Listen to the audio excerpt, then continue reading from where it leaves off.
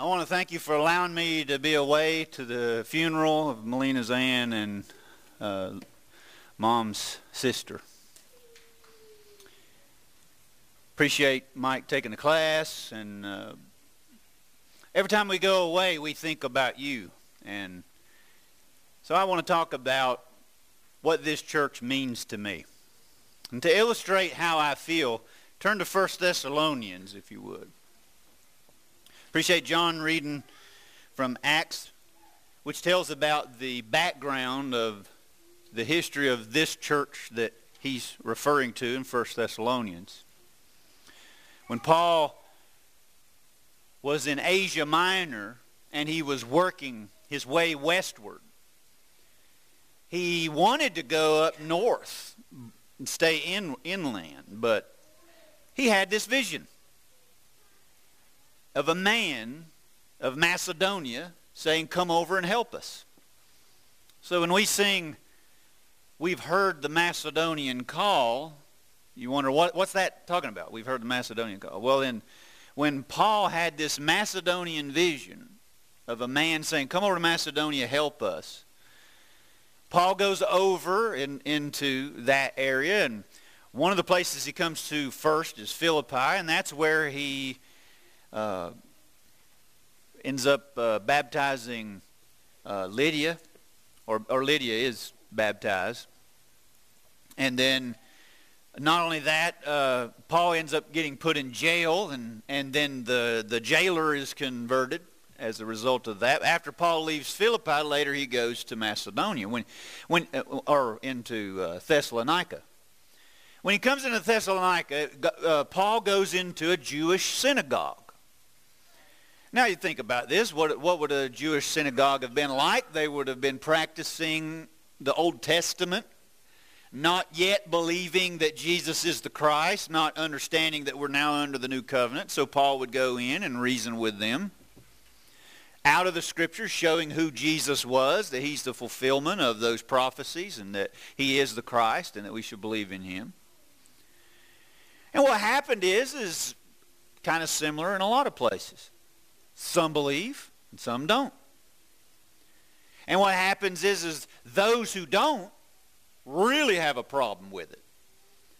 And the reason why those Jews that confronted Paul and really have a problem with him is because they don't want to change their ways.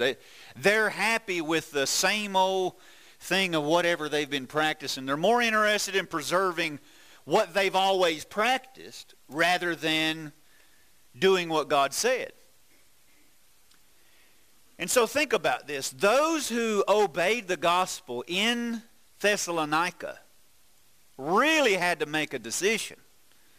There's no riding the fence, because when you decided to be a Christian in Thessalonica, you were going against your family. You were going against what you have known. You're going to be an outcast. And you're going to be persecuted, which the Thessalonians did. They hated what Paul was teaching and standing for. So much so that whenever Paul had to leave, he goes into the next town to do his work there in Berea. Now those in Berea in the community, they are more noble. They hear in the community, they're ready to search to see whether the Scriptures or what he's saying is so.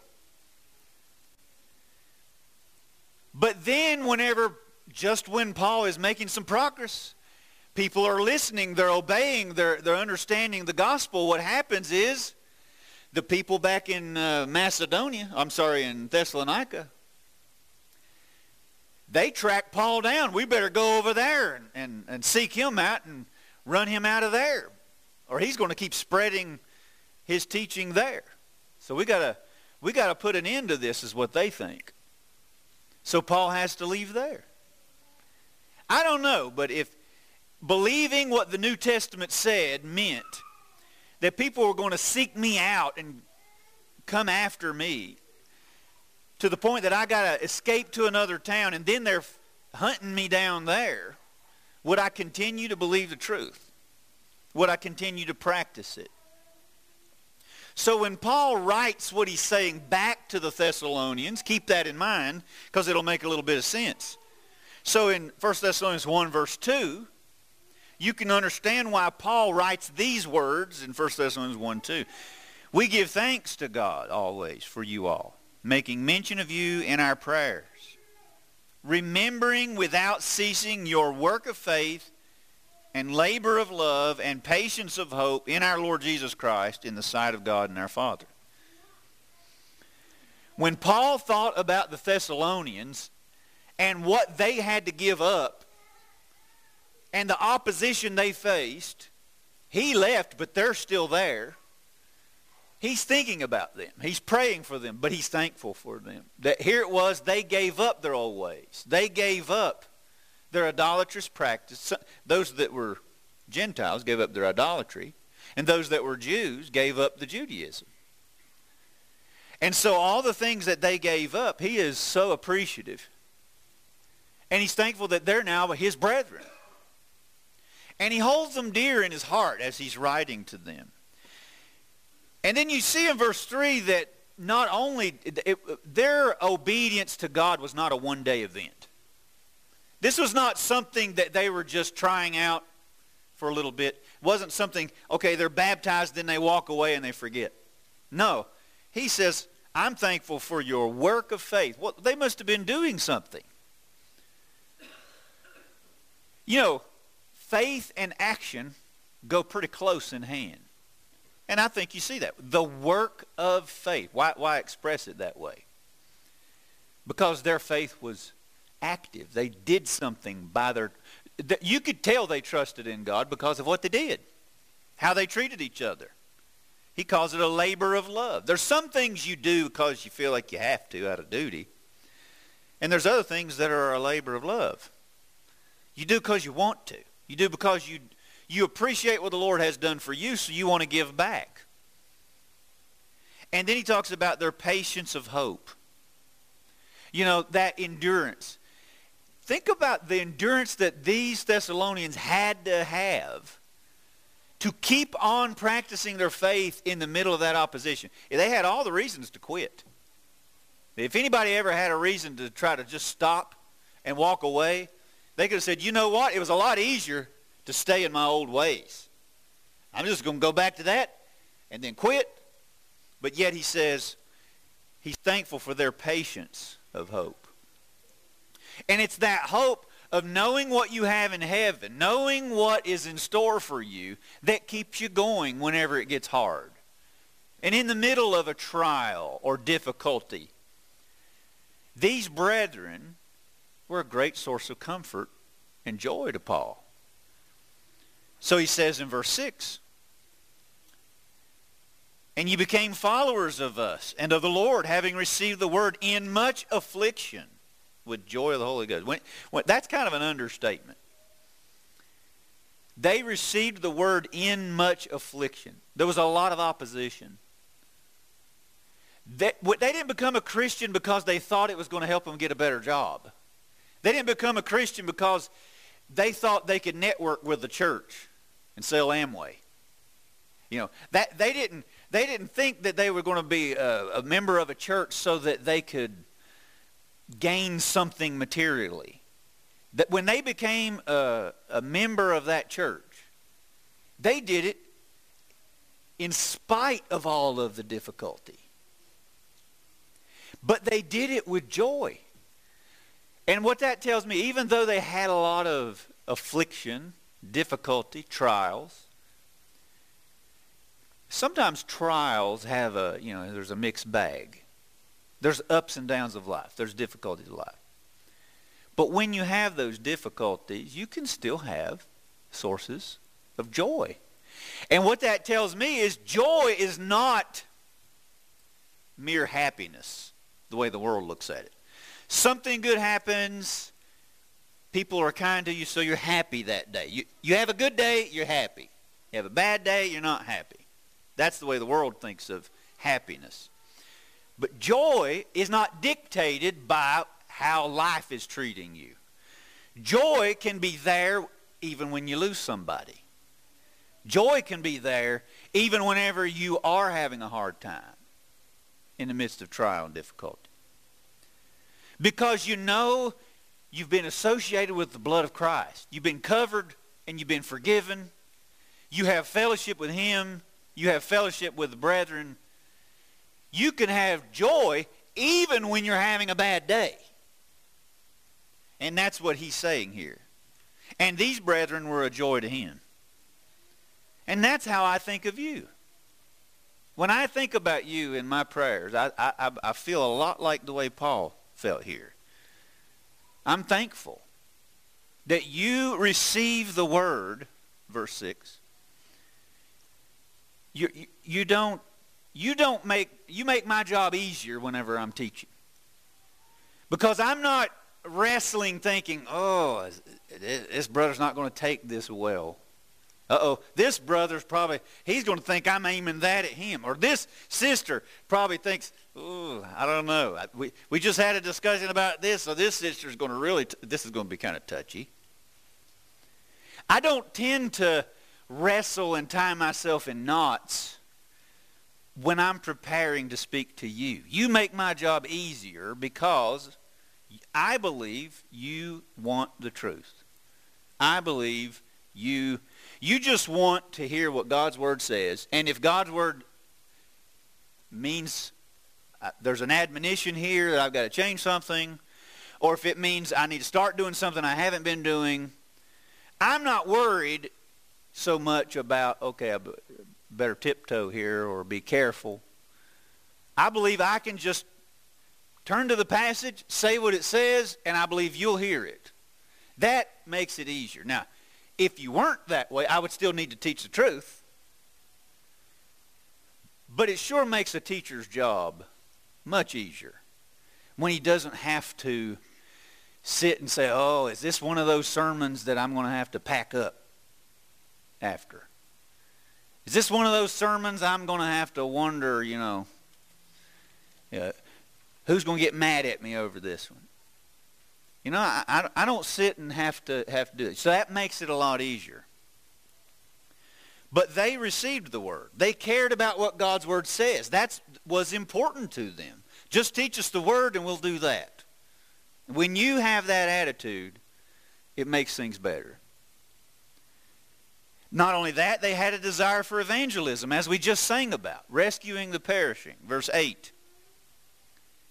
For from you sounded out the word of the Lord, not only in Macedonia and Achaia, but also in every place your faith to Godward is spread abroad, so that we need not speak anything. Now think about what he's saying to this church.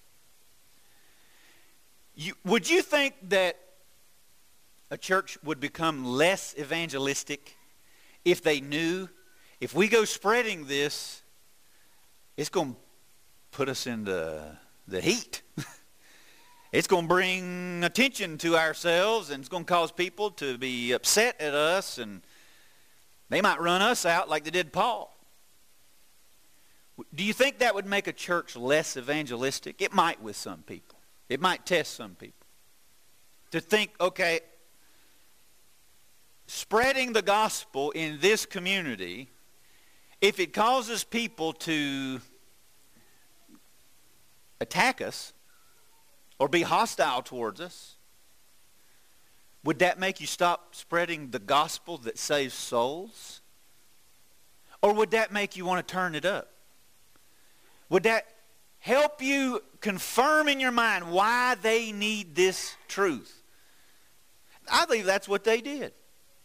I believe they were sounding out. They believed in the message and the treasure of what this gospel presented to them and what it gave to them, so they wanted to go and tell everybody.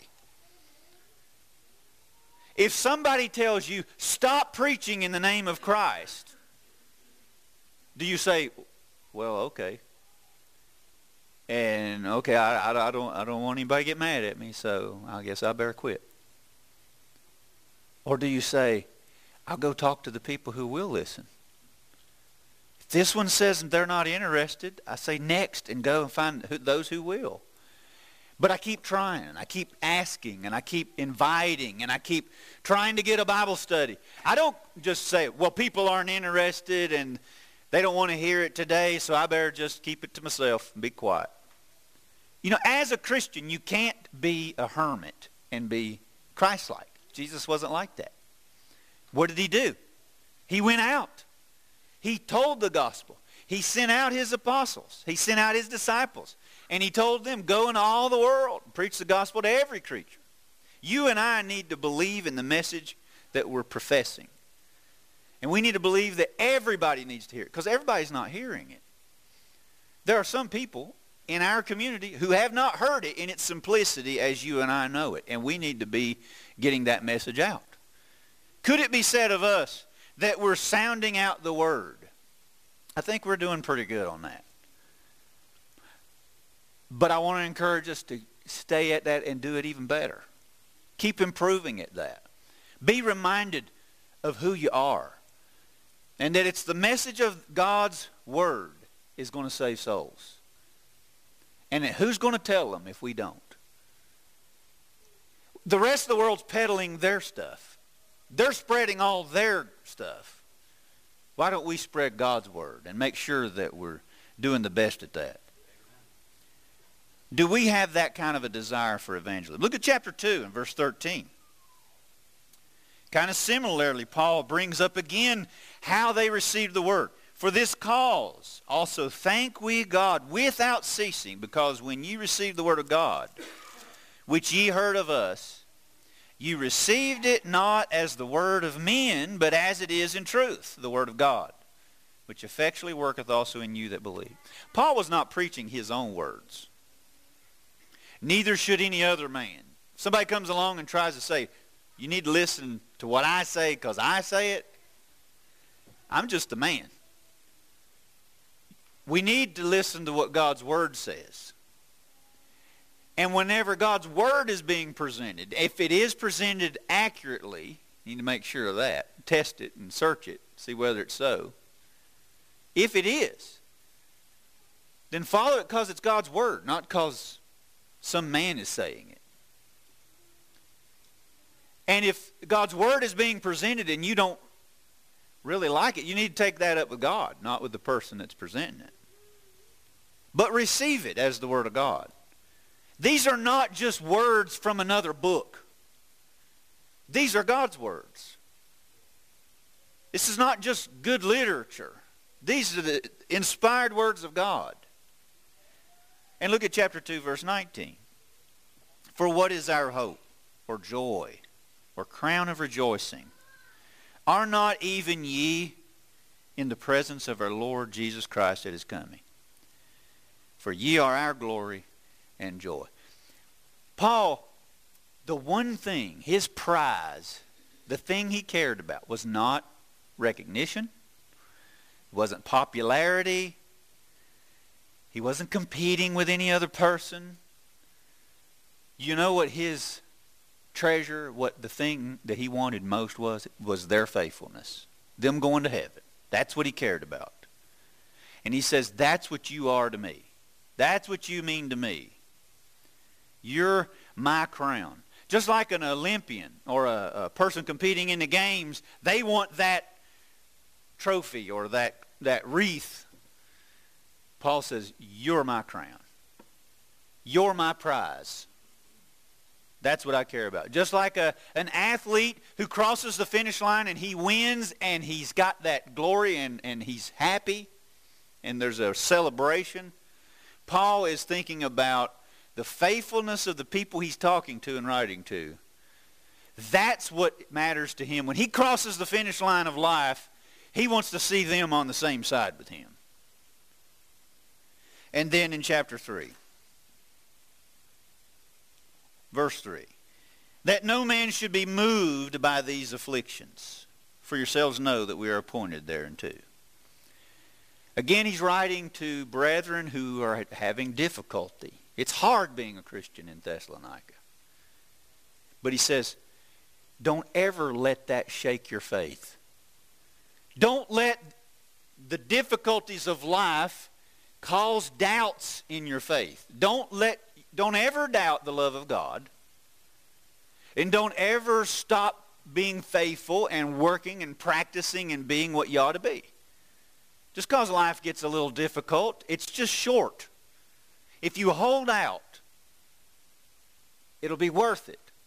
Whatever this life deals you, whatever you lose, whoever you lose, whatever it costs you is worth it.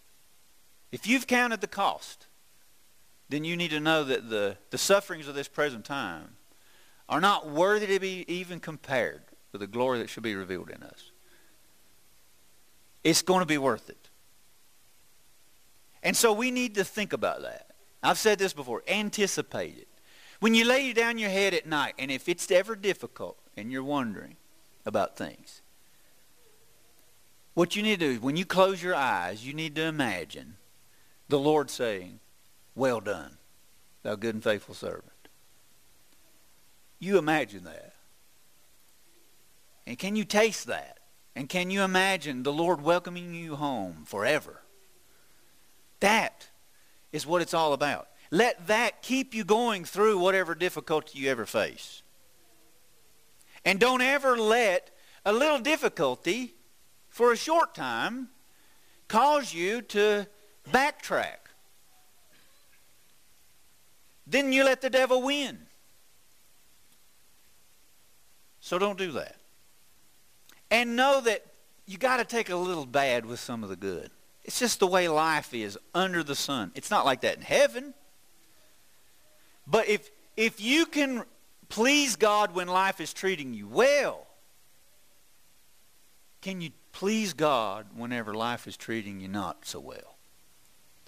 Can you be as Job, who said, "Blessed be the name of the Lord. Lord gives and Lord takes away. Either way, I'm going to praise him. Though he slay me, yet will I trust him." Can you say those things as Job said? Don't let these things move you or shake your faith. It's going to happen. Christians get sick. Christians have trials. Christians get tempted. Christians sometimes make mistakes. But they get back up and they try again. And they keep moving forward. Now,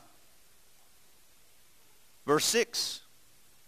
For this cause, or now when Timotheus came from you unto us and brought us good tidings of your faith and charity, that you have good remembrance of us always, desiring greatly to see us, as we also to see you. So Timothy goes there and he brings word back and he lets him know.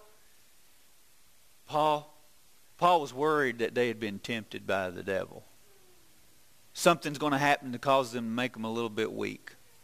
While Paul loved them, he still knew they were human. And so he's a little concerned about them, making sure of that. But Timothy comes back and he lets him know, Paul, they're doing well. And you know what that does for Paul? It allows him to rest a little bit. It allows him to be refreshed, knowing I didn't do all that work in Thessalonica and go through everything I went through there for nothing. These brethren are going to stay faithful. So my time there and my efforts there are worth something. And then he says in verse 7, Therefore, brethren, we were comforted over you in all our affliction and distress by your faith.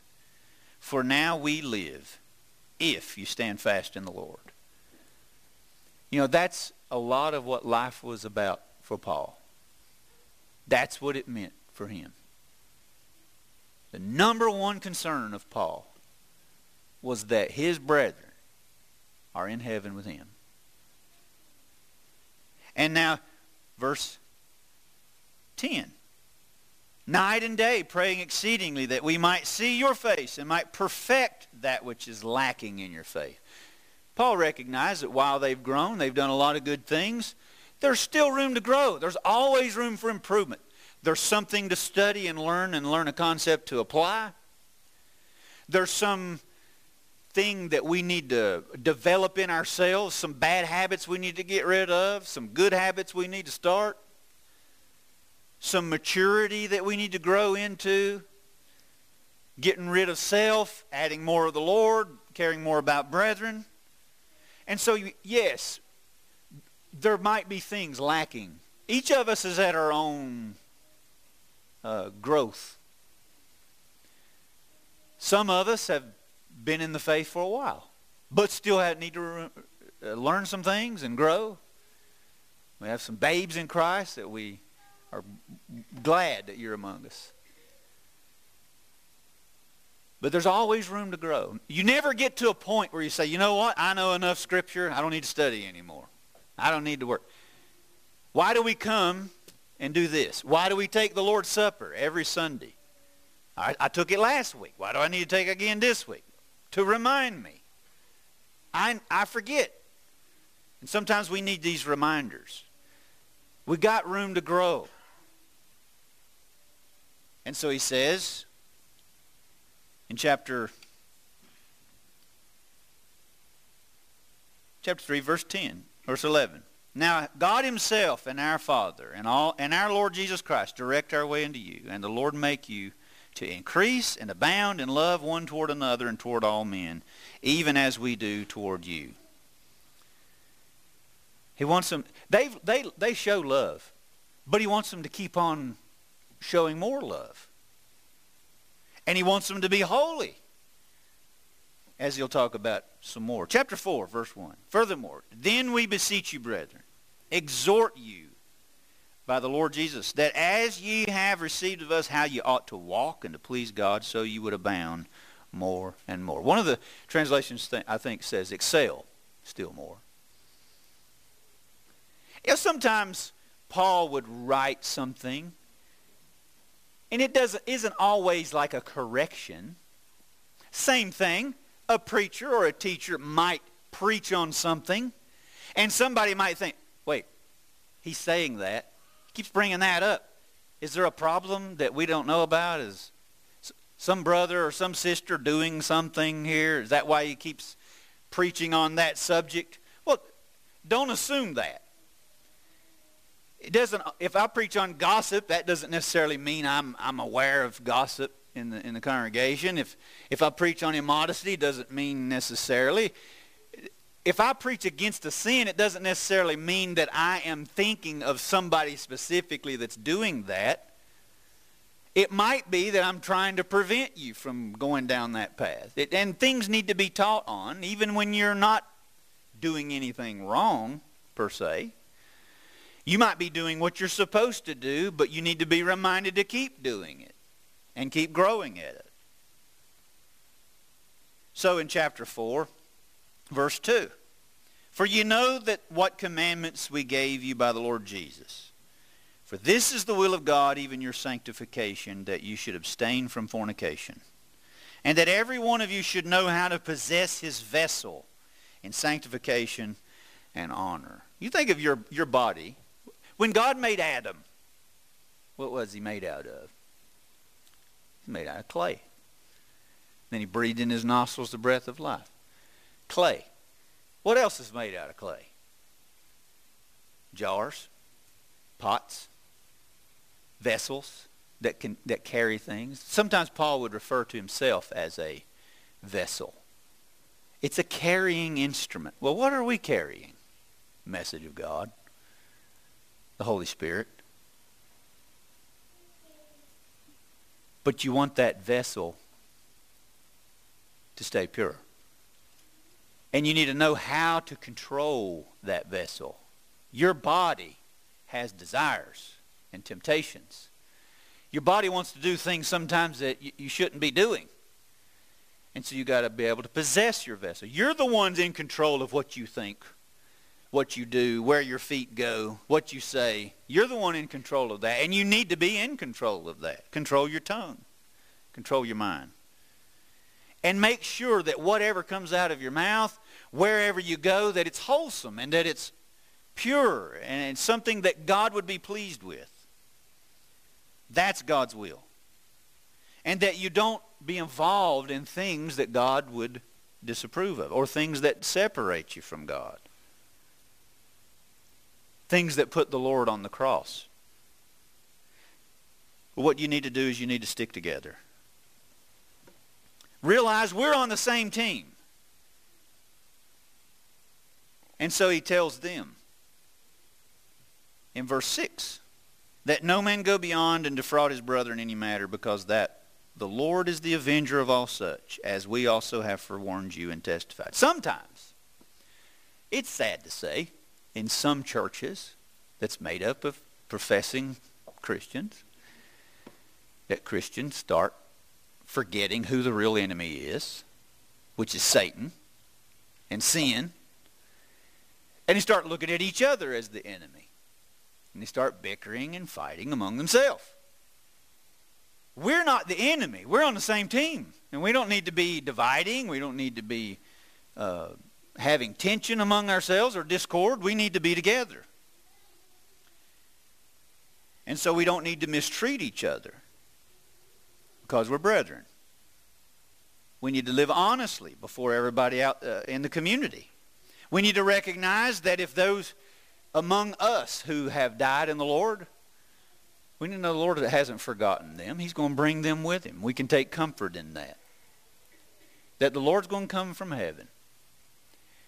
The dead in Christ will rise first, and we which are alive and remain will be caught up together with him in the clouds, and so shall we ever be with the Lord. And what a comforting thought that is. And then in chapter 5, what we see is he warns them, be alert, that the Lord's coming, and when he comes, it's going to be like a thief in the night. A thief doesn't warn you, hey, I'm coming to your house at such and such time. So, better lock your doors. Better get your defense ready. The thief doesn't do that. It's an element of surprise. And so what the Lord is saying, that's what it's going to be like when he returns. There are going to be a lot of people who are caught off guard. And you don't need to be that. Because you already know ahead of time he's coming. You just need to be ready at any time, so that when he comes, you'll be found ready to meet him. And that you won't be ashamed. And he talks about the idea of night and day. Well, isn't it interesting? What do you do in the daytime? You work. What do people do when they do sinful things, and when do they tend to do it? They do it in the dark. And why do they do that? Maybe it's a way to get away with it. Less likely to be seen. He says we're not people of the night. We're people of the day. So what we need to do is we need to be awake. Some people fall asleep at the wheel, spiritually. And he says don't do that. Be awake. Be alert. And then he gives several admonitions. I'd encourage you to read these towards the end of this letter. But there's a couple I want to just point out real briefly. Notice in chapter 5, in verse 11, he says, comfort yourselves together and edify one another. Tie strings. Build each other up. Whatever you say, help up somebody. Encourage them. Reach out to them. Call them. Text them. Let them know you care. When you see them, ask them how they're doing. Pray for them. And then verse 12. We beseech you, brethren, to know them which labor among you and are over you in the Lord, and admonish you, and to esteem them very highly in love for the work's sake, and be at peace among yourselves. And that would include elders. It would include teachers, preachers, I believe.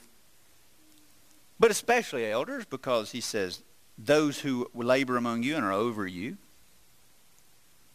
Why does he say be at peace among yourselves in relation to that? He's not saying put these people up on a pedestal and treat them as if they're like superhuman. But he is saying make their job easier.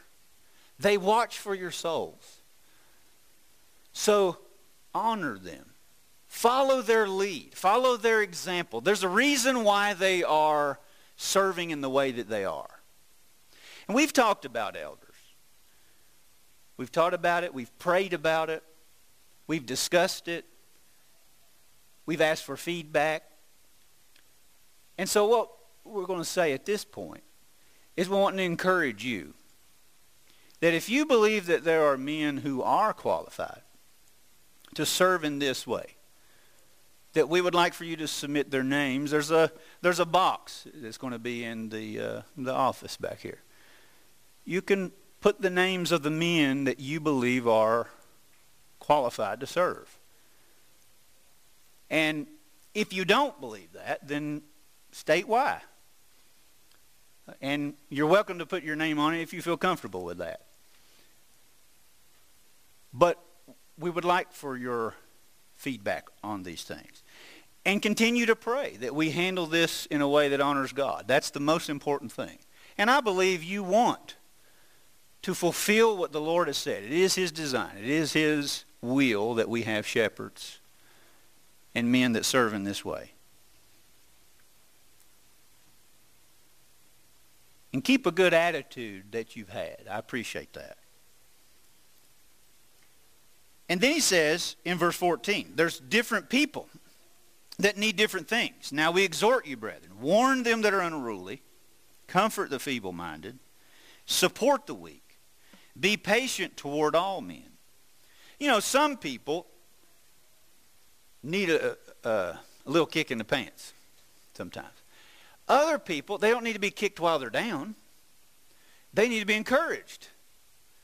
They need to be lifted up and need to be helped. Some people are weak, and it'd be the wrong time to rebuke them necessarily in the same way that you might another person. There are times where the Bible says rebuke some. So the other times he says they need to be encouraged.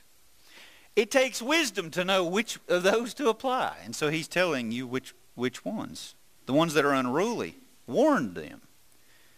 But the ones that are faint-hearted, ready to give up, maybe they're discouraged, you need to encourage them.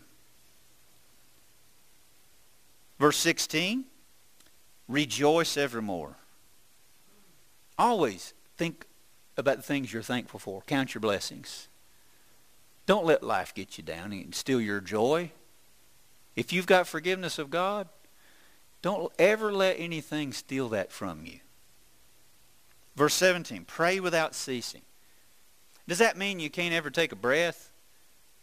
That you're praying 24 hours a day while you're sleeping? That's not what he means. But he means always be praying, though. I mean, don't just pray once in a while. Don't just pray whenever we come together once a week. Don't let those be the only times you talk to God. It's a great privilege to pray. Pray all the time. But in verse 18, in everything give thanks. Don't be like the 9 lepers who walked away cleansed and didn't even stop to thank the Lord. If you've been cleansed, you need to constantly, when you wake up in the morning and whatever you're going through, don't be ungrateful. Think about all the things God does do for you. Verse 19, quench not the spirit and despise not prophesying. Whatever the Spirit has given you, don't resist that. Don't be like those in Acts 7 who resisted the Holy Spirit's teaching. Don't throw water on that fire. The Lord is giving you amazing things in His Word, and you don't need to resist it.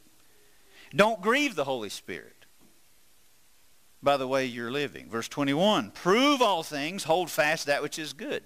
That's a good attitude. If somebody says something, you need to say, where does the Bible say that? What's the book, chapter, and verse? If you can't find it and you can't put your finger on the passage, don't believe it. That's how you be the kind of mind that you need to be. Prove all things. That's a good mindset. That way you're not carried away in some false doctrine. And then whenever somebody has shown you from the Word, cling to that. Don't ever let it go. In verse 22, abstain from all appearance of evil. That means evil in all its forms. Stay away from it. Don't flirt with it. Don't get close to it. Don't think you can handle it.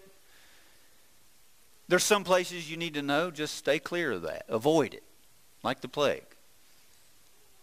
Run from it. When Paul talked to them about what they meant to him, I can't help but think, I feel a lot like that. You mean a lot to me. And I mean that. And if you're not a part of us, we want you to be a part of us. It's real simple. Just believe that Jesus is the Christ. Repent. Be baptized for the remission of your sins. Confess that Jesus is Lord. Be faithful unto death. He says he'll give you a crown of life. If you're a Christian, stay faithful. And if you have sinned, forgiveness is available. And we can help you with that. You can come up to the front while we stand and as we sing.